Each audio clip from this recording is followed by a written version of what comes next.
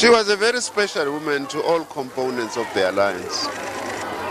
We respected her deeply in the party for a very sterling role that she played in the liberation struggle. At a time when the apartheid regime was trying by all means that our movement is forgotten, wiped out, and especially the name of Nelson Mandela. But Winnie kept the fires burning.